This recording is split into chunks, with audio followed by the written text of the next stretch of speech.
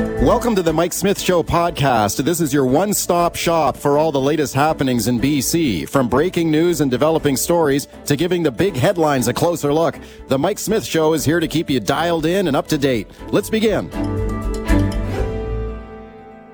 We start with the controversial overdose prevention site in Yaletown, long opposed by many neighborhood residents there. The city now saying they have heard the complaints. They will not renew the lease at this facility. Have a listen to City Councillor Pete Meisner here speaking yesterday to Jill Bennett. I field several emails a day from neighbors who are concerned about how things have quickly deteriorated outside the site. So that's everything from needles, camping on the sidewalk, fights, street disorder, garbage, drug paraphernalia. And it is an area with a lot of families. Okay, supporters of the site, though, fighting to keep it open. Let's discuss now with my guest, Bill Thielman. Bill is a community advocate. He's a communications and strategy consultant, former Vancouver City Council candidate. Bill, thank you for coming on. Thanks, Mike. Okay, do you think this is the right decision by the city here to not renew the lease on this facility? Absolutely. There's no way that you can do harm reduction, which I do support, by harming the neighborhood in a very significant way. And this was a poorly thought out, poorly executed plan from the get-go, it appears. And so I applaud City Council for putting the fist down on that one and say, no, this isn't working. It's causing way too much trouble in the neighborhood. It's not supportable. And that's what should have happened. Where is the poor planning? Because we're told that this part of Vancouver has got the second highest number of overdose deaths right behind the downtown east side. So doesn't it need one of these facilities? Well, I think that if you talk to people in the neighborhood, people who live in the neighborhoods, and I know some of them, they're not opposed to having facilities. There are existing facilities that are working fine without the disruption, without the street traffic and the disturbances that are going on with this one. So they didn't figure out that this site would not work. It's a very small site as well. And if you look at the front page of the Province of the Vancouver Sun this morning, you'll see exactly what it means. There's a dozen or more people outside in various states of drug use, and that's just not going to work in an area where you've got thousands of people who live there, kids going to school, everything else. You just can't do it. And so I don't know. I'm kind of mystified as to why they started in 2021 with this location. And pretty clearly, these things, you have to be very, very careful where you locate a site for overdose prevention, which includes safe consumption of both injectables and smokables. And in this case, it didn't work. And we've seen other examples. I'm more worried about than this one about the Arbutus BC housing proposal because it's going to be right across the street from a school. And they will, according to their own question and answers, they've said that they will have injection site for residents there. Yeah, let's have a listen to City Councillor Christine Boyle here, and she supports the facility in Yaletown. She's unhappy that it looks like it's going to be shut down. And she says, look, not only does it need to stay there, it needs to be enlarged. Let's have a listen to the councillor here, and I'll get your thoughts.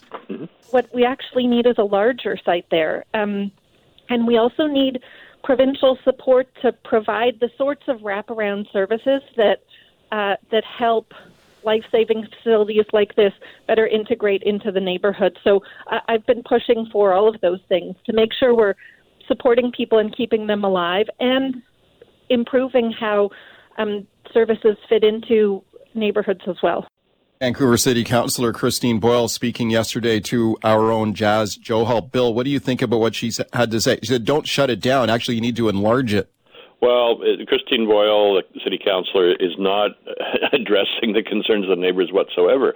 I mean, just saying we should make it bigger makes no sense when it's already a huge problem for the residents and not actually doing what it needs to be doing for people who need the overdose prevention services. So we have to find a better way to do it. It has to be located in a way that it's not going to disrupt with street disturbances and all the other things that have been happening at this site. Like this, Mike, this has been a problem from day one. The people who were in that neighborhood said this is a bad idea for this location. Don't do it. As soon as it opened, there was problems, repeated problems, street crime, violence, threats, needles in parks, everything you can think about going wrong with an injection and inhalation site has happened at this site. So I'm not the expert on locating and finding them, but I do know that they can exist, they can coexist if they do the right planning and if neighbors are consulted properly. But this one was dumped in there, and it didn't work, and the city is now realizing that and stopping it, which is good.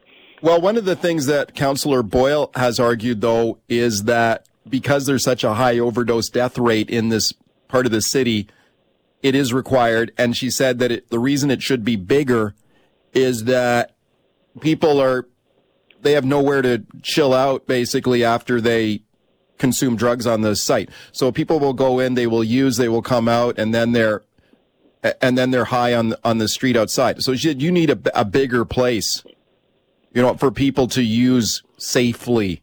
Does that make any sense to you? Well, if you follow along the line of argument to a certain degree, yes, because this is a small space. I believe it's under 600 square feet, which again doesn't give very many people spaces there. But to make that space larger would be crazy. I mean, that it doesn't work there. It's been proven over and over again. So I think that, but at some point we have to talk about: are we just facilitating and making it easier and easier for people to use very dangerous drugs, tainted with fentanyl, tainted with other substances, without the appropriate movement towards rehabilitation and treatment and getting out of the tainted drug life? I mean, and people are talking about harm reduction, but they're not talking about the other parts, which we've seen in other countries like Portugal, that you need to have, and that includes, in some cases, mandatory treatment for people who are really unable to function in this world without drugs, and we're not doing them any favors to leave them on the street,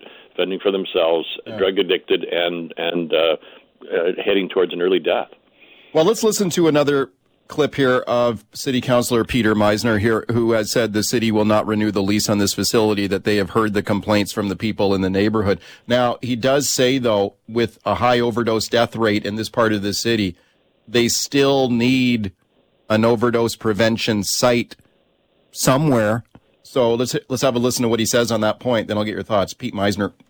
Downtown South, as I mentioned, does have the second highest number of overdoses in the city, that particular neighborhood. So there is a clear need for the site somewhere within Downtown South. I wouldn't necessarily say in Yaletown in particular. This site is really on the border of Yaletown. It's not actually really in Yaletown. It's adjacent to it.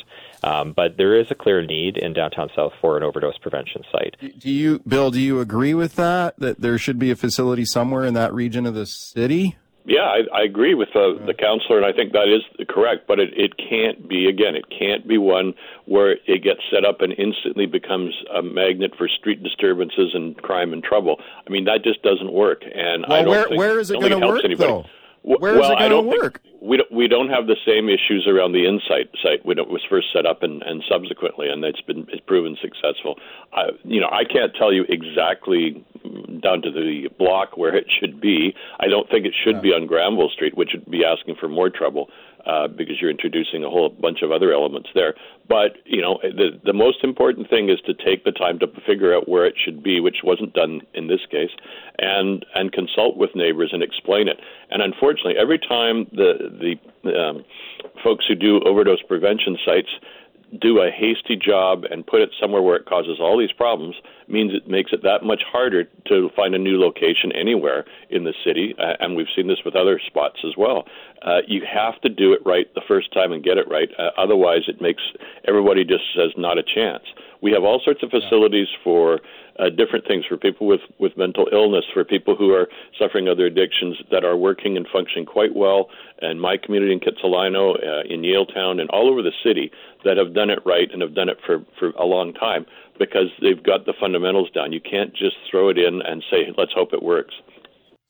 All right, welcome back to the show. As we continue talking about the overdose prevention site in Yaletown, it has been a lightning rod for controversy in that neighborhood. Vancouver now saying the lease will not be renewed at that facility. There is commitment to relocate it somewhere else in South Vancouver. Please call me on this. If you live in that neighborhood and you have any experience there with what's happening around that facility, please call me. Star 9898 is the number, toll free on your cell. Bill Thielman is my guest. Let's listen to another clip here of City Councillor Christine Boyle, who supports the site in that neighborhood and wants to keep it in place. Here's what she had to say. This site is keeping people alive, and taking it away won't solve anything. It will lead to more drug poisoning deaths and more street disorder because people won't have a place to go. So what I've been hoping to hear from Councillor Meisner and ABC is what their solution is. Okay, Bill, are you buying that? Then I've heard this from other supporters of the facility. Actually, if you shut it down, you're going to have the opposite effect of what you want. There'll be even more disorder in the neighborhood if you shut it down. Your thoughts? Well, I think what they've done is concentrated, and I don't think that's a good idea at all. But, Mike, you got to look at this site. There's no security. There's no mental health support. There's no medical support.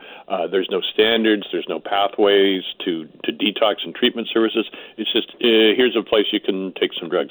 That's not going to solve the problem. I thought there was. Like, if someone goes in there and says, hey, I want to get clean, aren't they supposed to help you find a place? Well, yes, absolutely. That's what they should be doing, but that's not my understanding of what's been happening there. And certainly, we look at drug overdose deaths every month from the coroner, and it's either a new record or close to the old record. It's bad. So what we're doing is not working so far. And as I said before, I think at some point politicians have to take the tough stand that we're going to have some mandatory treatment.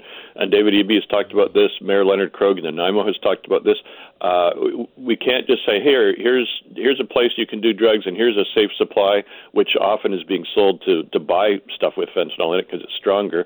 And here's this and that, and not have any expectation that you're going to start moving towards getting off of drugs, which is, all of these drugs are deadly. You can't say, it just frustrates me when people say, it's going to create more drug overdose deaths. Well, people who are taking drugs are taking their lives in their hands. They're playing Russian roulette every single time they use these dangerous drugs. And so that's the problem we have to solve, not places to do the dangerous drugs. We have to find places to put people doing dangerous drugs into rehab. Let's go take some calls here. George on the line in Vancouver. Hi, George. What do you think? Yeah, big fan of Bill's. Connect with him on Twitter regularly. Thank you, Bill, for your eminent common sense on this issue. Again, simply speaking, the goal needs to be getting people off drugs, not supplying them and letting them continuing to watch them ruin their lives. It's horrible. Make one point. We got a new hospital. We're investing a couple of $3 billion on it. Completion date 2026, 2027. That's where there should be a world-class rehab facility coupled with the hospital security and other facilities on that site. And whatever decision is made next needs to be an interim decision towards that goal. My daughter lives at Seymour and Drake in a newer building, which has had all kinds of crime, break-ins in cars, parkades, needles everywhere, and the externalities caused by this decision, the unintended consequences, are severely affecting the neighborhood. That was never considered. Every pharmaceutical, you got to put all the side effects there. They don't do it with these policy decisions. Thank you very much, Bill. Thank you, George. Thank you, George, for the call. Let's squeeze in one more. Colin in Nanaimo. Colin, hi. Hey, how are you doing? I'm good. Colin Middleton is a public safety advocate in Nanaimo, and he's been a guest on the show before. Colin, you got 30 seconds here. Go ahead. Yeah, I just wanted to say I agree with everything Bill's saying, and I think also our experience in Nanaimo was we had a site at 264 Nickel Street that came in unannounced, just popped up, and it was just nothing but mayhem for several months until it finally was declared a nuisance property, and that ended up making it so that people had to go somewhere else. In the meantime, they had the CMHA, the Canadian Mental Health Association, set up a safe consumption site right around the corner from City Hall, across the street from both Lisa Marie Barron's and Sheila Malcolmson's constituency office. That one has been in operation for a while with really no objection. Okay. It seems to be run well. And so it's all about can't have it in a residential area. Thanks Colin, thank you for calling in. Bill, thank you for your time today. My pleasure. Let's talk about the skyrocketing rents in Metro Vancouver. Just taking a look at some of the latest numbers out from rentals.ca. They do a very good job there of tracking rental rates across the entire country. The most expensive rents in Canada? Yeah, of course it is Vancouver. Just check out some of these numbers here. This is kind of shocking. A one-bedroom. Okay, so a one-bedroom apartment in Vancouver, nearly $3,000 a month, the highest in the country. Who can afford this? $3,000 a month for a one-bedroom? A two-bedroom in Vancouver, nearly $3,900 a month rent in Vancouver. Okay, you start looking a little further out, right? It's expensive all across Metro Vancouver. In the city of Burnaby, okay, Vancouver is number one. Burnaby right behind with the most expensive rents in the country. A one bedroom in Burnaby, nearly $2,600 a month. Two bedroom, $3,300 a month in Burnaby. Who can afford this? We've talked to lots of people on the show who are really, really struggling to find a decent, affordable place to rent. And the jam that a lot of people find themselves in is they are rent-evicted, or the home is sold, or a family member is going to move in. So the place that they have and that they can afford and that they like is gone. You were evicted. Now you've got to find a new place. And of course, as soon as an old tenant moves out, the landlord can now charge a higher rent. The rent control limits don't apply when you've got a new tenant. So for people who are moving out and they're looking, it is a desperate search for many people. Have a listen to Melanie McDermott here. She is a single mom. Okay. She has 4 kids, lost the place where she was living. She is looking for a place for herself and her 4 kids. Have a listen to her here talking to CTV. It's just going up and up on a monthly basis rather than an annual basis. So I've been searching every day, and the odd one will pop up in that radius that I'm trying to stay within. And sometimes there's nothing, or sometimes it's just so far out of the budget that I can't even consider it. Okay, this is really, really difficult stuff. We've talked to a lot of people in similar situations, even people who have got a good job. They're making good money. I spoke to a guy on the show a couple of weeks back who's making $75K a year. He's got a good job with TELUS. Again, single dad. He's got a 18-year-old son at home. He says he can't find any place in Metro that he can afford, and he's making $75,000 a year. What is the answer here? Let's discuss now with my guest, Adil Dinani from the Dinani Group of Real Estate Advisors, and I'm very pleased to welcome him to the show. Adil, thank you for coming on today. Thank you, Mike. Appreciate you having me. Yeah, you bet. Thank you. And Adil, you've got your finger on the pulse here of this market, and we all know that the price to buy a place is very, very high in Metro Vancouver, but these rents, like these surging rents that are going on, I know this is all connected, right? How do you explain this? I mean, is this just inflation, interest rates, just basic supply and demand? Why is this happening? It's a great question. We are definitely on the front line here. I've been a practitioner in the business on the front line for about 18 years now, and I have never seen rents escalate at the level they have in the last 24 months, it's the fastest escalation period that I've seen in the last 2 decades. And I think it's attributed to like a whole host of things. You touched on it, prices for ownership have gotten so high that a lot of those would-be buyers are now shifting to the rental market. And what that does, it creates more competition. Also, when you have rates where they are, it's becoming increasingly challenges, even for landlords, to service their mortgages, because we've had 10, Bank of Canada increases in the last 18 months, including 2 in the last 60 days, which is further putting pressure on folks that own these properties in terms of their carrying costs and overall ability to sustain their rentals. Yeah, for sure. There's like a domino effect that happens here, and it affects the whole market. What about supply, basically supply and demand? Like we hear a lot about this, that We've got a growing population. We've got very lofty immigration targets in our country. So there's going to be lots more people moving to Metro Vancouver. You've got more people competing to find a decent, affordable place to rent. But we're also falling behind on new housing starts. I mean, the math here just doesn't compute for me. What do you think? I am on the same page with you. I'm going to make a bold prediction and state that the federal government is going to revisit their immigration targets. If you look at the month of June, it was the first time in the history of Canada we hit 40 million, folks in the country, and the Canadian Immigration Department has these really ambitious targets of bringing in about 500,000 immigrants into the country every year up until 2025. This is going to further amplify what we're already experiencing. I think the federal government's going to see some pressure from provincial governments to revisit those numbers. And look, immigration is great, and Canada has been known to have a culture, a culture of inclusivity and a strong position on multiculturalism. But the reality is, bringing in more people into the country is going to put upward pressure on both rents and real estate prices.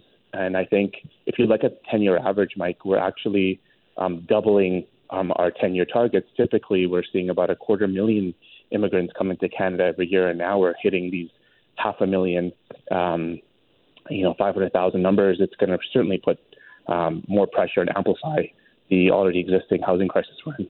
Yeah. Speaking to Adil Danani Group of Real Estate Advisors. So, I've heard this a lot, that the immigration numbers are really not sustainable, but, we need skilled workers. That's why the government is trying to bring in more skilled immigrants to the country.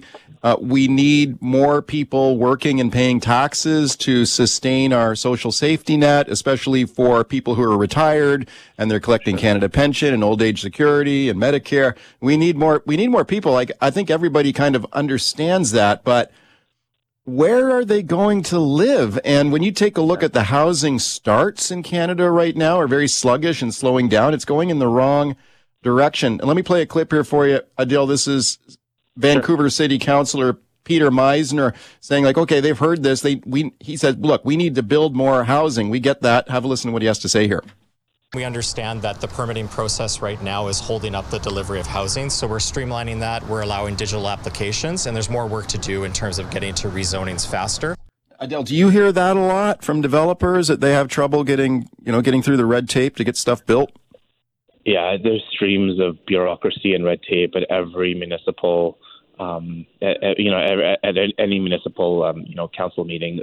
I've found, because we work with developers all throughout the greater Vancouver region, and Vancouver's putting forward this new multiplex policy, which is actually going to vote today, I believe, at council. And if that gets passed, we're going to see a lot more infill residents. And at the provincial level, Premier Eby has actually put forward an affordable housing policy, which also would look at homes or certain lots that meet certain requirements to also allow more infill. So I think we're moving in the right direction. The reality is, Mike, the supply issues, it's not a light switch, right? You can't just turn on more supply. It takes, unfortunately, months, and in fact, years on the bigger projects to get approved. And I think the best way to meet current and future demand of both rental housing and ownership of housing, and as well as provide stability and hopefully affordability, we talk about that a lot, is to find a way to increase the supply. And I think that now that we're having these conversations and they're top of mind, and you go to any city council meeting throughout Greater Vancouver, and this is a hot topic. So I think we're moving in the right direction, and I'm hopeful and optimistic that in the coming years we are going to see a meaningful level of supply hit the market. Okay, when you talk about that infill housing and increased density, we've talked a lot about that on the show. The EB government here has talked about, okay, we'll let you build up to four homes on a single family lot. We need more housing, so let's densify. Do you think, you deal with people all the time who are dreaming of buying their own home. What about the NIMBY effect? Like if you buy a home in a nice neighborhood and then the guy next door is saying, well, I'm tearing down this house. We're putting up a fourplex here. What do you think the neighborhood reaction is going to be to that type of densification? And will local politicians just cave to the NIMBYism? mean, you look at the city of Vancouver, 70% of the housing stock is RS1 zoned, and this multiplex policy is pretty much a blanket policy across all RS1 zoning. So you're going to see a big change in streetscape for sure. Yeah. Certain neighborhoods, I could certainly see pushback, but I mean, at the end of the day, if it's mandated on a provincial level, it has to be adopted by, I'm assuming it has to be adopted on a municipal level.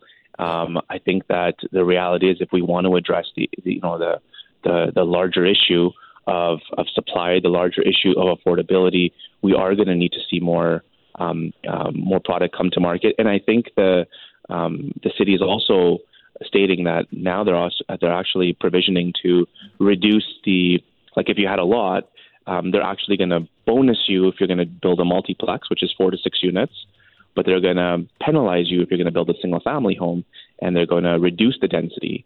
So they don't want to see, I think this is almost like, if I were to put it boldly, if these policies get adopted, this is going to be the death of the single family home in the city of Vancouver. Adil, thank you for coming on with your thoughts and analysis today. I appreciate it. Thanks, Mike. Appreciate you having me.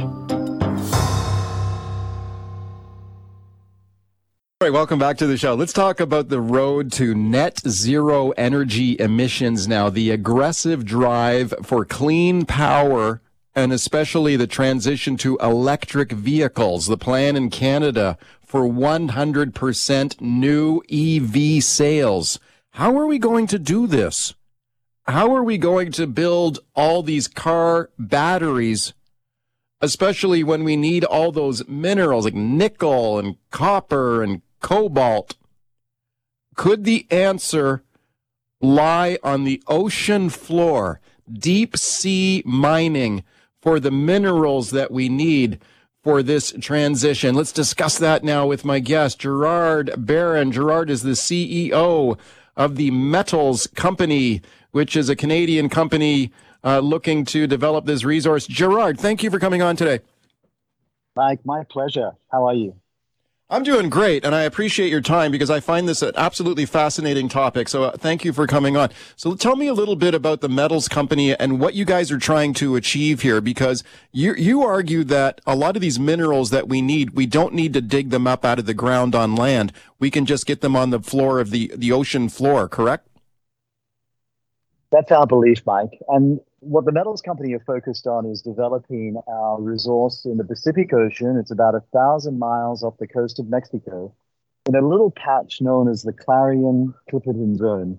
And to your listeners, think of it as a potato-sized rocks fit into the palm of your hand, and they literally form by a very slow precipitation process. They precipitate the metals that are in the seawater or the sediment. So they grow like a pearl grows, and they're literally lying on the ocean floor, a little bit like golf balls on a driving range.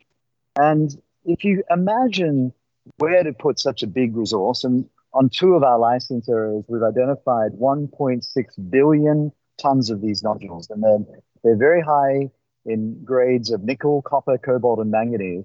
And if you had to imagine where would you put such a big, abundant resource, the abyssal zone of our ocean must be the best place imaginable, because it's about 4,000 meters below sea level. There is zero flora, so no plants at all. And if you were to measure the amount of life down there, and let's use the introductory measurement of biomass, there's around 10 grams of biomass per square meter, and more than 80% of that is bacteria living in the sediment. Because there's no food down there. Obviously, there's no light, but there's very little food, which means that low energy. So you don't find a lot of life moving around that part of the ocean floor. And of course, what we need to think about is what the alternative is. Because there are some great mining companies in Canada, of course, and there are some parts of our planet where mining gets a thumbs up.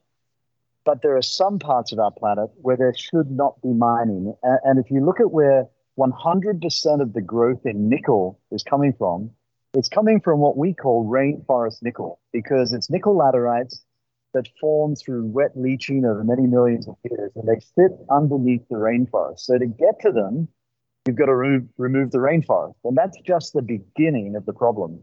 Destroy the biodiversity. Okay, this is the fascinating part, is because if the alternative is land-based mining, does it not make more sense to get these minerals on the ocean floor where there's less disruption? How much of this stuff is down there? Because I know your company has done some test dives and you've done some pilot projects there. You mentioned a figure there of how much of these minerals are down there. How much are we talking about here? Well, they estimate there's around 270 million tons of nickel. So it's very, very large. And actually, when it comes to nickel and cobalt and manganese, it's estimated that 70% of the known reserves are on our entire planet. So that 70% is in this one deposit known as the Clarion-Clipperton Zone, compared to 30% around all the countries in the world on land. So it's a huge resource. And speaking of Gerard Barron, CEO of the metals company, we're talking about deep sea mining. Okay, Gerard, of course, there's a big environmental fight over this. You've got opponents who say that no, we should not do this. We should not disturb the ocean floor to retrieve these minerals. I heard you. I listened carefully to the points you're making there about the biodiversity there that is so deep in the ocean. But let me play a clip here for you from one of your opponents here and get your thoughts. So this is Diva Anand, who is a deep sea marine biologist at the University of California, and saying that, look, even 4,000 meters down, like you said, it's not as desolate as people might think. Let's listen. People do have this idea of a dark, barren, desolate place that the deep sea is, but actually it's so far from that. There are thousands upon thousands of species that live there, as we said, many of them new to science. Okay, this is a frequent criticism. Gerard, what do you say to that? That if you do this, if you send down submersibles down there to scoop all this stuff up, you're going to damage a lot of rare species down there. Your thoughts? Well, I go back to my point that we're not saying that it's zero impact. What we are saying is that the impacts are a fraction compared to land-based. And I hear this number about undiscovered species, and it's true because we're still, we've had 17 expeditions out to our license area, and those expeditions go for between 6 and 8 weeks at a time. And so, we've been gathering our knowledge about this environment for the last decade, but others have been studying this part of the ocean since the 1970s. So the notion that we don't know enough about it or much about it is wrong. But let me go back to species, because they estimate there's 5,000 to 8,000 species that are yet to be identified in the deep ocean, in the CCZ. But this is where you need to have context, because in Indonesia rainforest alone, they estimate there are 300,000 unidentified species. And so, in a world where we have to make some really tough choices, it's about trade-offs. It's like, okay, so these are the known impacts if we go down and pick up rocks from the CCZ. Yeah. This is how we can mitigate those impacts. But these are the knowns that have impact with some of this rainforest nickel mining. And they're tough choices, Mike, but they're tough choices that we need to make for the benefit of our planet. Because, of course, the biggest threat to our oceans is global warming through acidification. And the only way we can address global warming is if we start a more aggressive push away from hydrocarbons. And that's going to require billions of tons of new metals. And of course, question is, where on earth are they going to come from? And so what I'd say to my critics is, if not this, then what?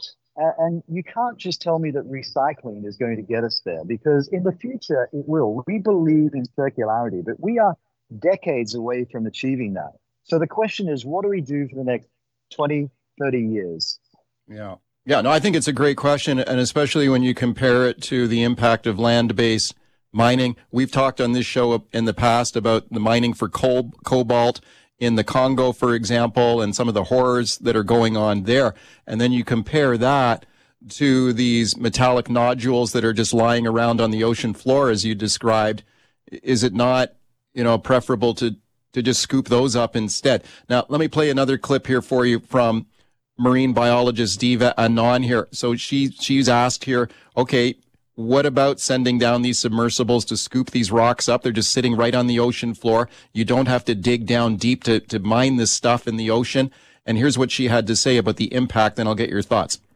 A lot of that sediment is actually going to create these sort of plumes, kind of like dust storms, if you will. And then on top of that, there's going to be noise and light in these ecosystems that are incredibly quiet and quite dark. Okay, so she says you're going to create noise and light in the deep ocean. She describes sediment that's going to be disturbed on the ocean floor when you scoop up these rocks. Gerard, what do you say to her? Mike, this is where our heavy investment in our environmental research program is starting to provide the real evidence that what the speculation has been is just plain wrong. So scientists such as Diva would suggest that this sediment will travel for hundreds, maybe thousands of miles. But what we've found, which is 100% consistent with 3 papers that MIT published last year, and that is that the sediment, when we collect these nodules, and we were out there last year for 6 months, right, collecting nodules, and we had another boat there filled with scientists, which had about 50 devices in the water, measuring sound, measuring sediment, where did it travel. And what we found, consistent with the MIT papers, was that the sediment only rose about 2 meters above the seafloor, and up to 98% of it settled in the test area. And so the sediment, and for your listeners, think of it as when you drive your car down a dirt track, you pick up some dust, but the question is how much. And so what the evidence from our heavy investment in this research program over the last decade is now showing conclusively is that the sediment hugs the seafloor and stays very localized. And of course, there is also some sediment because we leave about 95 to 96% of the sediment on the seafloor. When we collect the nodules in our machine, we separate it out and then we pump up the nodules. So some sediment goes up the pipe and then we return that water at about 1,000 to 1,200 meters below sea level. And so we also had many devices in the water that were tracking that sediment. And what we found is that it moves to background level within 200 meters from where we deposit it. And so the notion that we are going to create this big dust plume in the ocean is being proven wrong through the data that we have been generating. And I think that's the exciting part for the world, that, you know, a lot of the potential impacts that people have talked about when they oppose this industry is all speculation, whereas what we've focused on is we need the data. And that data is not being gathered by us. We've gathered the leading institutions from around the world. They're free to publish. In some cases, they like what we're doing. In some cases, they don't. But they're scientists. They just want to get the data. Okay. And so it's going to be reliable. Gerard, let me ask you one more question here in the limited time that we have. So right now, there is a campaign to place a moratorium on any more of this deep sea mining activity. Greenpeace, you've got very powerful, well-organized opponents. Greenpeace, for example, has got this campaign against this deep ocean mining. And Canada has announced that they support at least a moratorium pending more study. Let me play a clip here for you from the Natural Resources Minister here, Jonathan Wilkinson, and get your thoughts. So here's what he has to say about it. Let's listen. There's a lot more science that needs to be done before Canada would be prepared to support regulations that would enable deep sea mining. It's not no forever. Okay, so he says it's not no forever, Gerard, but he says we need more study. What do you say to him? I'd say the good news is we're doing that study. Like, we've just increased the knowledge bank in the OVIS database available for everyone. You can look at it and download it by 150% compared to all the data that's been gathered by other contractors over the last decade. And that's just the beginning. So that extra data that the minister talks about is exactly what we've been doing. It's been frustrating that we haven't been able to publish this data until, you know, we're just getting to that stage now, because you've got to gather it. Like, this has been a 12-year project, Mike. And so as we start to share, and I'm down in Kingston, Jamaica at the International Seabed Authority now, we've been making briefings to country delegations. And I think generally people are blown away with the quality and the quantity of the data that we're gathering, and also the very evident impacts. And so we all want to do what's right for the planet. And so I understand why governments are being precautionary. And as they say, they're not saying no to it. They're just saying, let's get more data. And of course, we do have some well-organized opponents in Greenpeace, but unfortunately, what people like Greenpeace don't come up with is a solution. They just say, we want to stop everything. But we know that's not going to solve climate change. Okay, you know what? I'm fascinated by it, and we're following it closely. Gerard Barron, thank you for your time today. Thanks, Mike.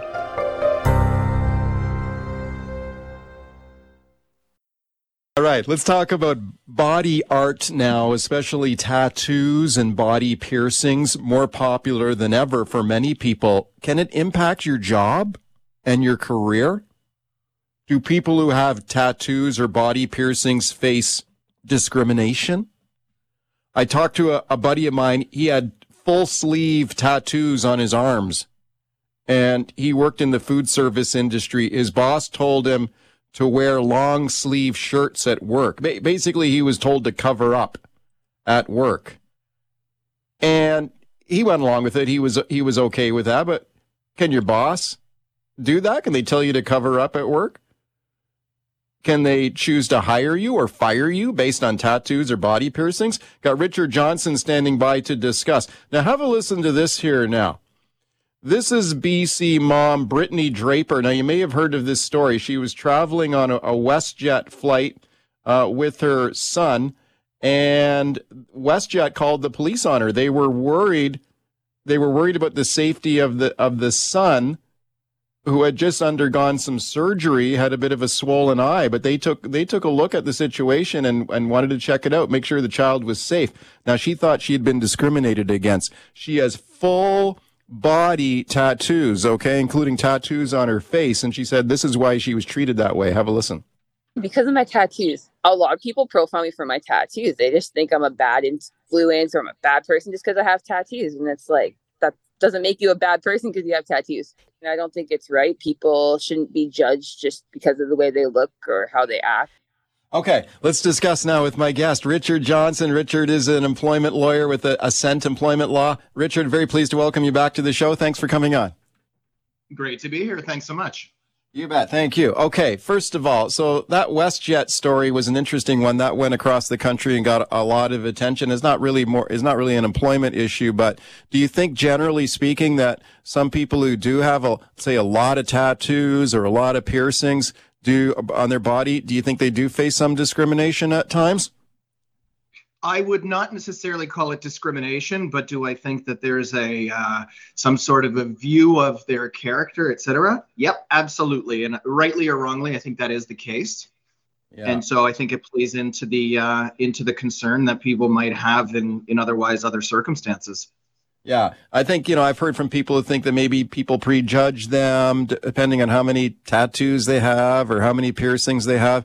And I think the interesting thing is how that relates to employment law. So that's your area of expertise, Richard. Let's dig into that here now. So how does this work? And let's say you apply for a job and you've got tattoos or body piercings. Can a potential employer decide to not hire you or fire you based on that?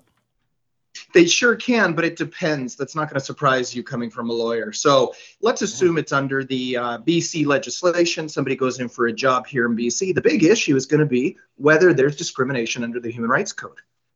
Right. And so under Section 13 of the Human Rights Code, it will depend on whether the tattoos are culturally sensitive or whether they have ancestral meaning or are religious, for example. Those things can attract protection under the Human Rights Code. Okay, what about, can your boss ask you to cover up at work? Like I had that example I cited of a buddy of mine who had tattoos on his arms, and his boss said to him, look, I want you to wear long sleeve shirts while you're on the job and keep your shirt sleeves rolled down so the customers don't see all the tattoos on your arms. Can your boss do that? It's a bona fide occupational requirement for it. And that's just a fancy way of saying, does the job genuinely require it? Like if you've got a professional, quote unquote, button down environment, you've got a brand, then as long as you're not discriminating against people based on their religion, et cetera, and you could tie it to a necessity for the job, yeah, you can have a dress code that says we got to wear long sleeves or no face tattoos, for example. Okay. Go ahead, Richard. Go ahead. I was just going to say, you got to be careful to tie it into a genuine requirement for the job. You can't just willy-nilly pick who you're going to apply that against and who you're not. Yeah. Yeah, no, okay. You mentioned like tattoos on your face, and that's intriguing because in this particular case involving this BC mom who had some trouble on a WestJet flight, like she has full body tattoos, including on her face, and it's quite dramatic. Do you think does that make any difference? Like if someone has tattoos on their face, do you think that they face any kind of scrutiny? I think they do, and I think it's a practical issue. Now, WestJet falls under the federal legislation, so it's the Canadian Human Rights Act. And so they got to be careful not to discriminate based on a whole host of things. But face tattoos in and of themselves they're not protected unless they're religious, etc. And in this case, I think there probably was a little bit of a presumption made. And when the child, Ms. Draper's son, has a black eye or some sort of something looks like something happened to his face, they probably were quicker to act and call the police. Yeah, that's what exactly. I mean, that's what WestJet was explaining, that the child did look like had some swelling around his eye. Now, the mom explained, well, he just had surgery. And once she explained that to the police who were called, then it was fine. It was, she was allowed to go on her way. And WestJet had said, look, we're just doing our due diligence here. I mean, I guess you can't blame them for that. No, in and of itself, notifying police about potential harm to a child's not an issue. Practically, there may have been a quicker response and more inclination to call the police because they made a presumption based on how Ms. Draper looked. Yeah. Speaking of Richard Johnson, employment lawyer, Ascent Employment Law. Okay, what about body piercings? Is there's sort of similar rules around employment? If you have body piercings on your body, can that affect your employment opportunities? Can you be hired or fired on anything to do with body art or body piercings? Yeah, it's going to be a similar analysis. You're going to want to make sure that you're not discriminating against people based on gender or sex. You're going to want to make sure that you apply it even-handedly. But I think there's going to be more understanding to an employer who says, look, piercings may pose a safety issue in the workplace. Yeah. And so that will be where I think you run into some more understanding for employers. But they can certainly make decisions about how they want to come across from a branding and reputational perspective. Yeah. But they need to apply their dress code even-handedly and have it in a policy, Yeah. Do you think this is something that is evolving and changing over time, though? Like I think tattoos, body piercings are becoming, I'd say, more popular, maybe more socially acceptable, more common, more normal, and that's reflected in the workplace as well, would you say?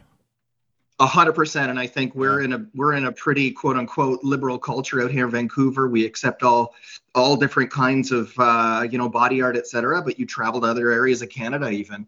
And I don't think that every area accepts that as quickly. And so I think people self-regulate. I think most employees go into a job interview or go into a position and they cover up where they feel they might need to, where they, take out piercings, et cetera. But I do think our culture is advancing, specifically out here in BC, to accept more of these things, an individual expression. And I think that's a good thing. Yeah. Another thing to keep in mind, though, and this is something that you've reminded me about in the past, is that the employer has a lot of leeway to fire an employee. Like, can you talk a little bit about that? Like, can a boss basically fire, if a boss wants to fire you, they can basically fire you as long as they give you like proper notice and severance, correct? Yeah, we've talked about that before, and that's exactly right, except where it comes to things like discrimination. So they can't terminate you or pass you over for opportunities because of one of the protected grounds. So political belief, for example, religion, race, sexual orientation, those are not grounds that they can use to fire someone. Right. But otherwise, notice or pay in lieu, and you can choose to go in a different direction and to brand differently. And as long as you're not being discriminatory, employers can do it. That's right.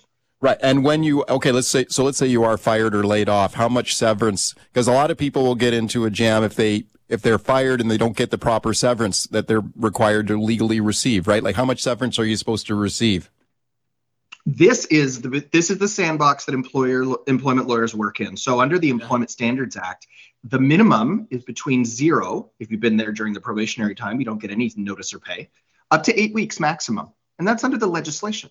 Yeah. But unless there's a contract that limits your severance to the 8 weeks maximum, it can be as high as 24 months in Canada, or even 27 months in some cases. Okay, very interesting. It's always best to know your rights in these situations. Richard, thank you for coming on today. I appreciate it a lot. My pleasure to be here. Thanks so much. Thanks for listening to the Mike Smith Show podcast. Can't wait for the latest episode to drop? Tune into the show live from 9 to noon on 980 CKNW. Want to reach out to me personally with a question or comment? Send me an email, mike@cknw.com. Thanks again for listening.